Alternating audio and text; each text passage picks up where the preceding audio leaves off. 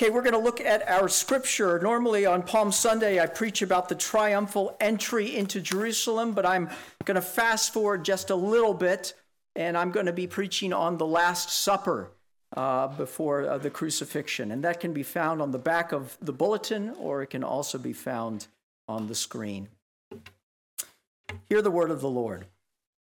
Then came the day of unleavened bread, on which the Passover lamb had to be sacrificed. So Jesus sent Peter and John, saying, "Go and prepare the Passover for us, that we may eat it." They said to him, "Where will you have us prepare it?" He said to them, "Behold, when you have entered the city, a man carrying a jar of water will meet you. Follow him into the house that he enters and tell the master of the house, 'The teacher says to you, where is the guest room where I may eat the Passover with my disciples?' And he will show you a large upper room furnished. Prepare it there." And they went and found it just as he had told them, and they prepared the Passover. And when the hour came, he reclined at table and the apostles with him. And he said to them, "I have earnestly desired to eat this Passover with you before I suffer. For I tell you that I will not eat it until it is fulfilled in the kingdom of God."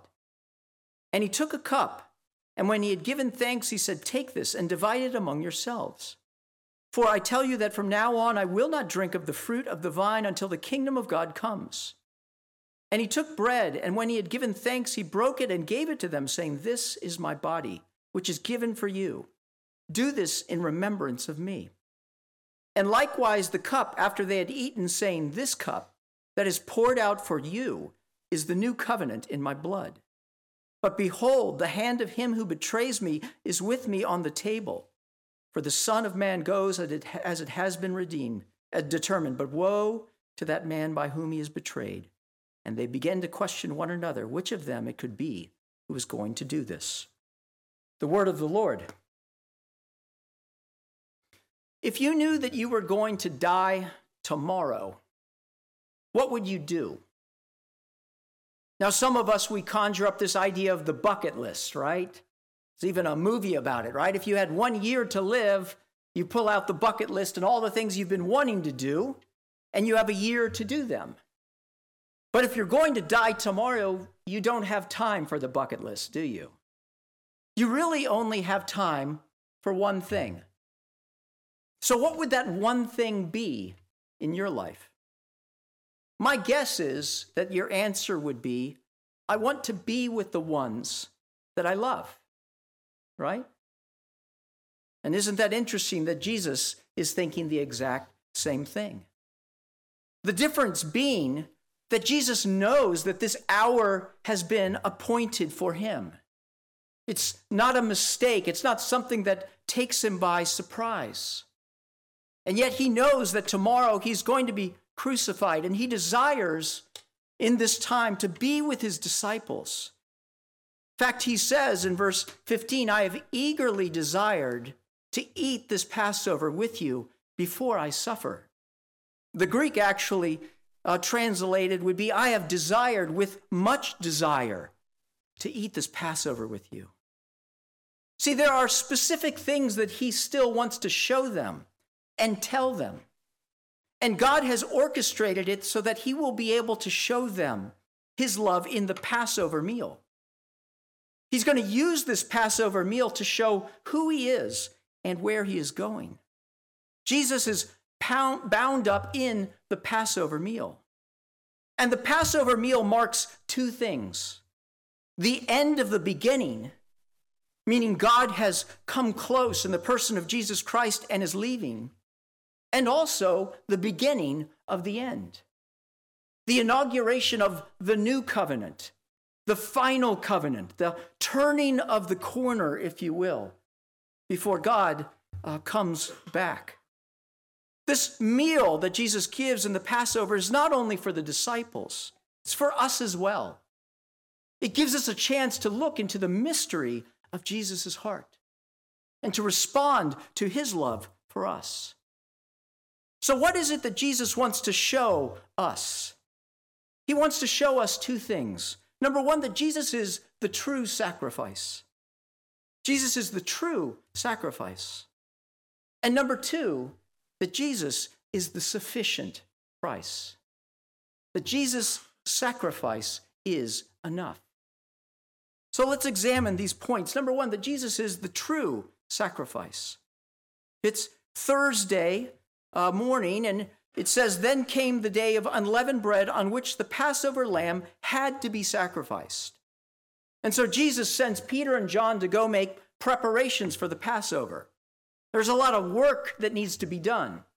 The lamb has to be bought and slaughtered. The bitter herbs and the pomegranate and the bread, all of it needs to be created. And there needs to be a place that they can have it, right? The Son of Man has no place to lay his head. So where are they going to have the Passover? And all of this needs to happen before sundown.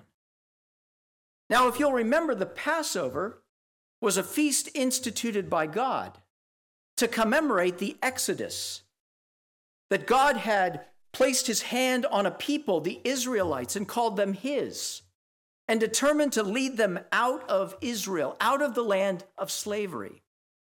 And he sends these plagues upon the Egyptians. And the final plague is the killing of the firstborn of Egypt. And in fact, all would be killed. All the firstborn of any race in the nation would be killed. But he tells the Israelites to put the blood on the door, and the avenging angel will pass over the Israelites, and God will free them.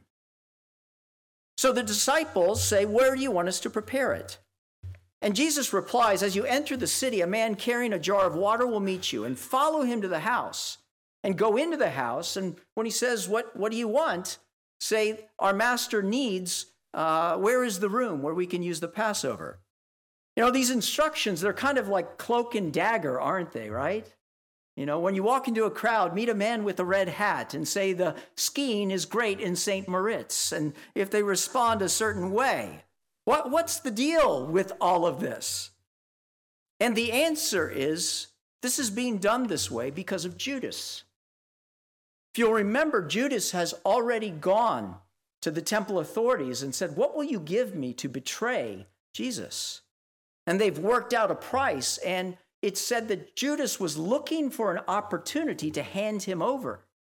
But it needed to be someplace away, right? Not in the crowds, for the crowds would riot. And so what's going on here is Jesus still has things to say to the disciples, but he cannot let Judas know the location. And so he sends Peter and John.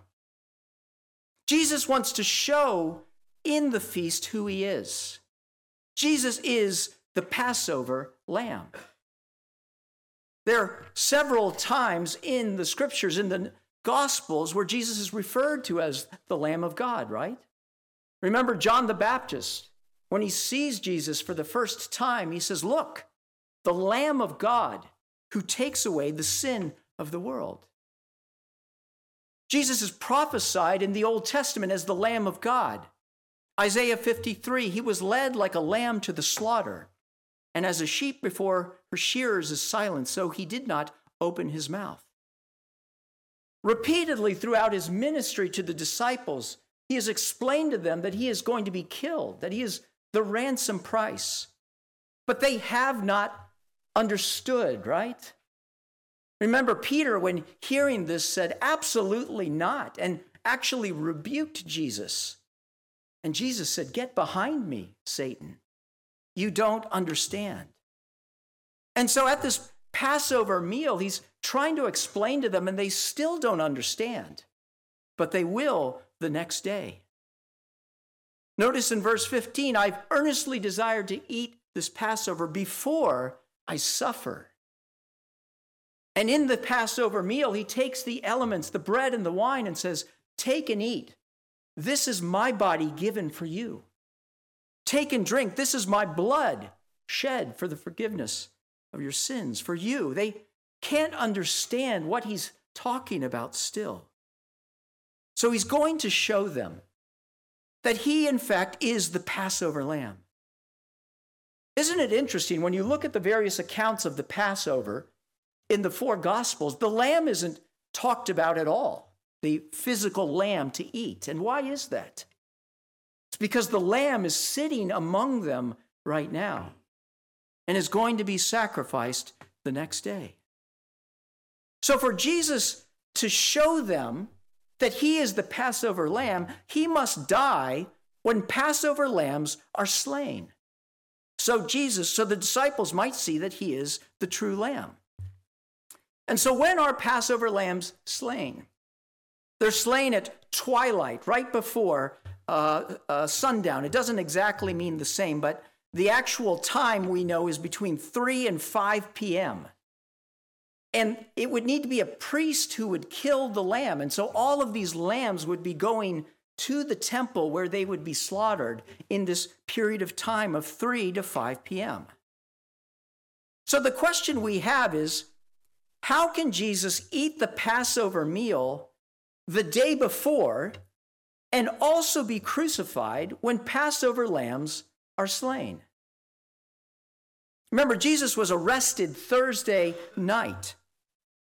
And we know that he spent all night in the court of Caiaphas. And the rooster crowed on the next morning, on Friday. And they led Jesus to the house of Caiaphas. And the priest said, we can't go in because we want to eat the Passover. Well, wait a second. Hasn't the Passover already happened? Jesus ate the Passover. In fact, we know that Jesus' body was crucified and the body was taken down because the Passover was about to begin. So what gives?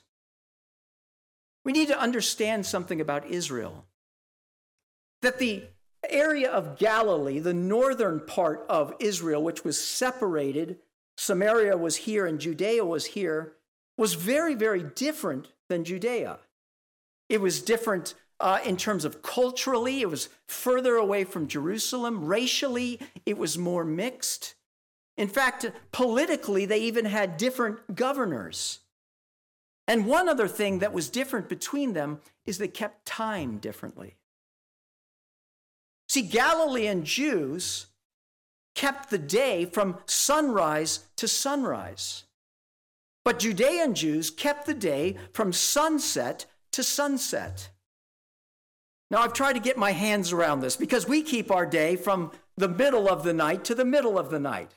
And I could go into all of this, but in the end, you're going to be just as confused as when I started. But suffice it to say, it was a good thing the priests agreed with them because there was no way they could slaughter all of the lambs from 3 to 5. And so you had half the nation essentially celebrating the Passover the day before because of the way that they reckoned the day. The Galilean Jews first, and then the Judean Jews second. So when was it that Christ was crucified? We know that it was about the 6th hour, which is 12 p.m., when darkness came over the whole land, until the 9th hour, which was 3 p.m. And about the 9th hour, at 3 p.m., Jesus cried out, my Lord, why have you forsaken me?" And then Jesus cried out again and gave up his spirit. See, it was around 3 o'clock, a little bit after that Jesus was killed. And the disciples, whether they were there watching the crucifixion or in the city, at that time would see tens of thousands of people with lambs leading them to the temple in order to sacrifice them for the Passover meal. I wonder how many of them at that time put 2 and 2 together, what Jesus had said the night before, and watching these lambs, 1 year old or younger, without spot or blemish, being led to the altar to be killed, would recognize that Jesus Christ is the Lamb of God who takes away the sins of the world. See, Jesus orchestrated his death in such a way that they and we would know his purpose. Because Jesus is not a sacrifice, he's the sacrifice. Of all of those thousands of lambs being led to the altar, none of them could fully take away the sins of the people they represented.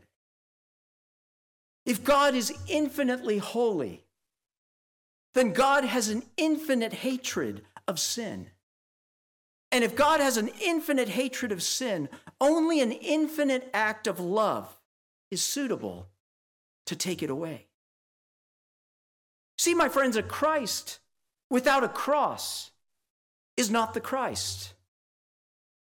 All that Jesus was in heaven or on earth was put into what he did there. And you do not understand Christ till you understand his cross.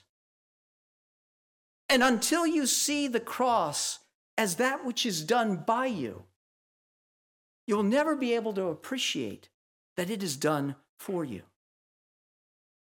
If God went through such lengths, even changing the time in 2 different regions so that we would know who he is, dying after living a perfect life, it shows us that we need a sacrifice. So where's yours? You may say, I don't need one. I live a good life. I work hard. I keep my nose clean. Surely that's good enough. Not for an infinitely holy God, it isn't. Not for what we were made to be. See, God may forgive sinners, but he never forgives sin. Every single act of wrongness must be paid for. God is infinitely holy, but he's also infinitely loving. You may say, well, I'll choose a different sacrifice, right? I'll do something. I'll live a good life. I'll give lots of money. I'll follow another path. But the scriptures are clear. Salvation is found in no one else. For there is no other name given under heaven by which we must be saved. So we must recognize who Jesus really is. Was he a great teacher? Absolutely. Was he a holy man? Yes. But he is the Lamb of God who takes away the sins of the world. So receive him into your hearts as such, for that is the reason that he came. Jesus is the true sacrifice. Well, Jesus is not only the true sacrifice, he is the sufficient price. What does that mean? You know, I wonder what Jesus was thinking about the Passover. Remember, the Passover commemorates liberation from slavery. But the Passover was designed, and the Exodus was designed to speak of a greater liberator, of one who was to come to set his people free from sin and condemnation, not just slavery from another foreign people.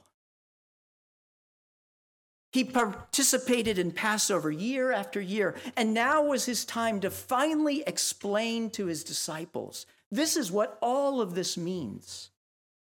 So you need to understand a little bit of Passover. God commanded the Israelites to remember what happened, and each element of the Passover is charged with significance. And I can't go into all of the elements, but I want to just talk about one, that there are these 4 cups of wine, or 4 drinks of wine that one takes throughout the supper at different places. And they're sort of the skeleton of the supper. And these 4 cups of wine, or 1 cup with 4 different drinks, and the cup changes its significance as the meal continues on, signify 4 things that God promised he would do in Exodus 6 through 7. And so each of these cups has a different name. Let me read you Exodus 6 through 7. He says, I am the Lord, and I will bring you out from under the burdens of the Egyptian. That's the first. And I will deliver you from their bondage. That's the second. And I will redeem you with an outstretched arm and with great judgment. That's the third.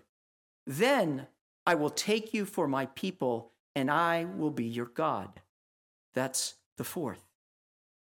And so we actually see this. Look at verse 17, where it says, and he took a cup, and when he had given thanks, he said, take this and divide it among yourself. For I tell you that from now on I will not drink of the fruit of the vine until the kingdom of God comes. Okay, I always saw that, and then he tells them to drink again or take the cup again. Why is he telling them again? It's because this is the first cup. And this first cup is called by the Jews the cup of sanctification. I will bring you out from under the burdens of the Egyptians. What does sanctification mean? It means to be chosen, to be set apart, to be taken out of something. It's the cup of chosenness, where God said to the Israelites, I have heard the groaning of my people. In other words, I've sympathized with it. I will act. I will set apart you and bring you out from slavery. Jesus is proclaiming a new exodus in the Last Supper. He's saying to his disciples, and through them to all of us who are his people, who believe in him, that you are my people, that I have come and chosen you to bring you out of sin and death. Look at verse 29. Actually, I don't think you have 29, where Jesus says, and I assigned you, as my Father assigned to me, a kingdom, that you may eat and drink at my table in my kingdom and sit on thrones judging the 12 tribes of Israel. Just like Jesus told the Israelites, I'm going to bring you out and lead you to a promised land, a land of abundance where you will be safe.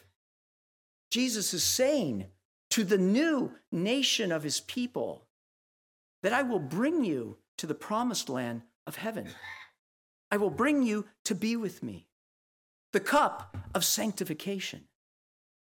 Now, Jesus doesn't speak, we don't see in the narrative here the second cup, but I want to talk about it because it's important. It's called the cup of deliverance or the cup of plagues. It comes from Jesus saying, I will deliver you from their bondage. And remember how God delivered the Israelites. He's sent these plagues, these punishments upon Egypt.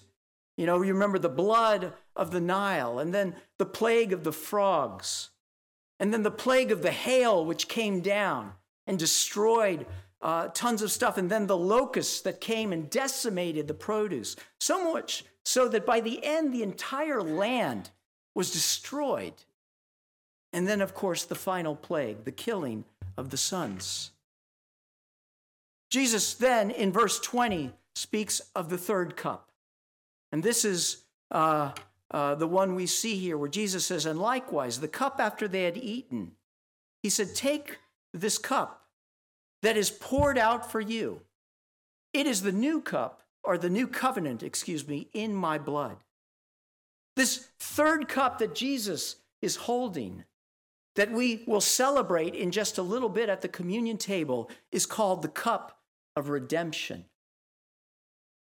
Where God says in Exodus, I will redeem you with an outstretched arm and with great judgments.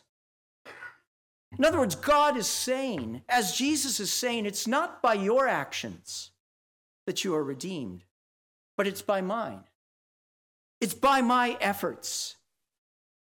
Us, like the Israelites, could do nothing about the penalty of sin on our heads.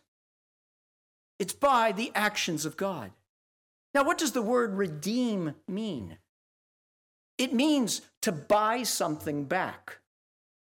So if there was a slave and you wanted to buy that slave, there was a price set on them. And it literally was called the redemption price. To redeem them from slavery, you needed to pay a price, a redemption price or a ransom price. The cup of redemption Jesus holds up to his disciples and to us. He's saying to them, don't remember what I've done in the past, but remember what I am going to do for you tomorrow. Because what is the cost to redeem us from sin? He says it right here, right? The new covenant in my blood. How did he redeem the Israelites in Egypt? By placing punishment on the Egyptians and then finally on the Lamb. Why did God set up that there needed to be a Passover lamb in the first place for the Israelites, right? Why didn't he just do, the thing where it just killed all of the Egyptians? The reason is, and God even says, I didn't bring you out of the land because you were any better than they were, but rather because I have chosen you and set my affection on you. And so there is a price on their heads. And in that instance, it was the Lamb that paid the price. But what is the cost to redeem us from our sin? It's not a punishment that he can place on anyone else, can he? We're all guilty. We're all in the same boat. See, the debt was so great that while man alone owed it, only God could pay it. And so God chose to punish himself. The cup, when it's generally referred to in the Old Testament, in numerous places, is almost always called a cup of judgment. See, Jesus is the one who the next day on Calvary will drink the cup of plagues, will drink the cup of judgment. The punishment that brought us peace was upon him, and by his wounds we are healed. It's later that night in the Garden of Gethsemane that the disciples will overhear Jesus praying to his Father, and what does he say? If there's any way possible, God, Father, take this cup from me, this cup of suffering, yet not as I will, but as you will. In other words, I'm willing to do whatever it takes to redeem my people. But if there is another way, please. In this new covenant, this covenant of redemption, he inaugurates a new covenant. We read about it just a little while ago in the Praying the Scriptures. When they heard these words, the new covenant, the disciples would have hearkened back to Jeremiah 31:31. Behold, the days are coming when I will make a new covenant with the house of Israel. Not like the covenant I made with their fathers on the day when I took them by the hand to lead them out of the land of Egypt. The covenant that they broke, though I was their husband. God made a covenant with the Israelites. The Mosaic law was given.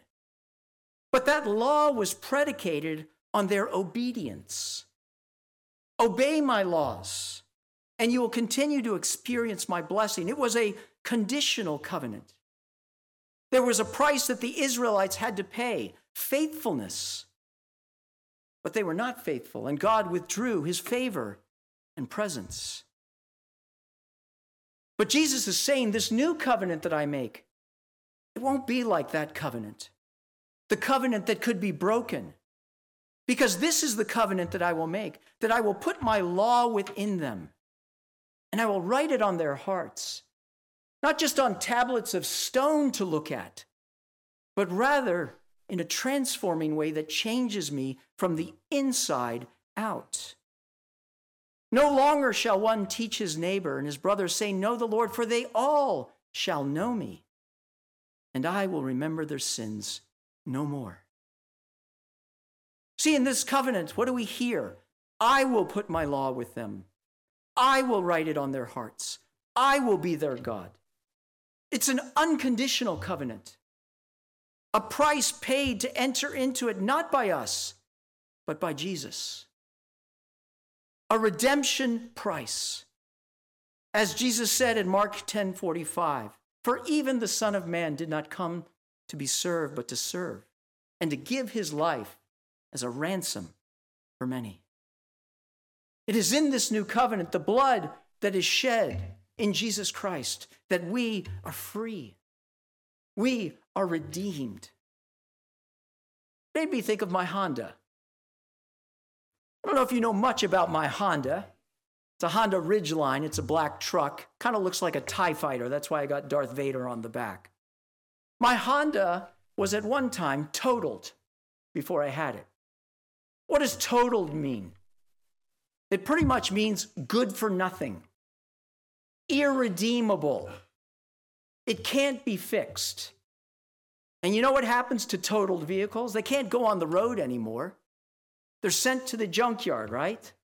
Or they wither away under the elements. That was its destiny, forgottenness and rust. But there was this guy who saw something in my Honda that no one else did. And he drove to that impound lot before it could be taken into that junkyard. And he paid a price. He redeemed it out of its captivity, if you will. He liberated it and fixed it and brought it out and made it well so that it could do what it was meant to do. So the question I have for you is, how much are you worth? What's the price tag to redeem you from forgottenness? What's the price tag to choose you and to give you freedom? Well, the world will say it's, I guess, my job, my salary, whatever it is that I can produce that sets my value. But that's not what God says. God says the price that you are worth is the life of the Son of God. That while Jesus was on the cross, you were literally on his mind. That he was paying for your sins if you are a follower of Jesus Christ. Jesus is not only the true sacrifice, he is the sufficient price. So we can say, as Romans 8:1 says, that there is now no condemnation for those who are in Christ Jesus. We are not slaves of sin, but rather children of God. There is no price on our head anymore. There is no wrath from our Father. So we can now live in freedom from guilt. But he also gives us the power through the Holy Spirit to begin to live in freedom from sin. Its power over us. How shall we respond to such a great gift? Is there any higher purchase price than the life of the Son of God? I have to close with this because I'm running out of time. You know, there was a fourth cup, right? I talked about 3.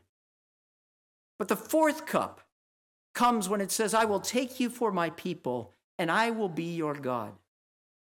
The fourth cup is often called the cup of praise, or the cup of acceptance. I find it very interesting that in a marriage betrothal as well, there is a cup of acceptance. See, the man that wants to marry this woman, he takes a cup and he drinks from it.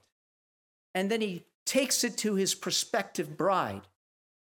And if the bride receives it and drinks from it, it is her way of responding and saying, what you want to do in my life, I want to have done. We will have the opportunity at the communion table in just a little bit to drink that cup of acceptance. But we have opportunity throughout our days in our life to drink the cup of praise. No sacrifice is needed anymore for our sin. But what we can offer to God is a sacrifice of praise, the fruit of lips that confess his name, as we endeavor and seek in word and deed to proclaim the love of Jesus Christ and his greatness in how we live. See, we praise him not because we have to, but precisely because we don't. We love him.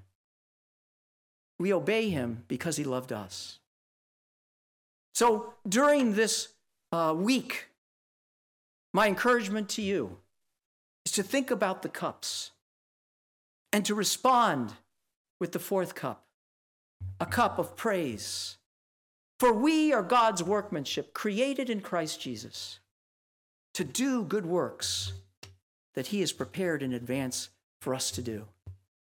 Jesus is the sufficient sacrifice, and Jesus is the sufficient price. Amen. Let's pray.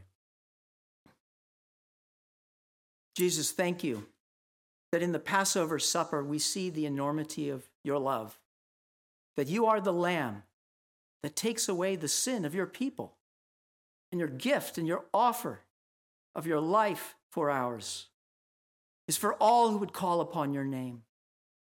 I pray for each one of us within earshot, whether online or here in this place, that they would respond to your offer of love for what you have done, for you are the one that sets us free. Pray all of this in Christ's name. Amen.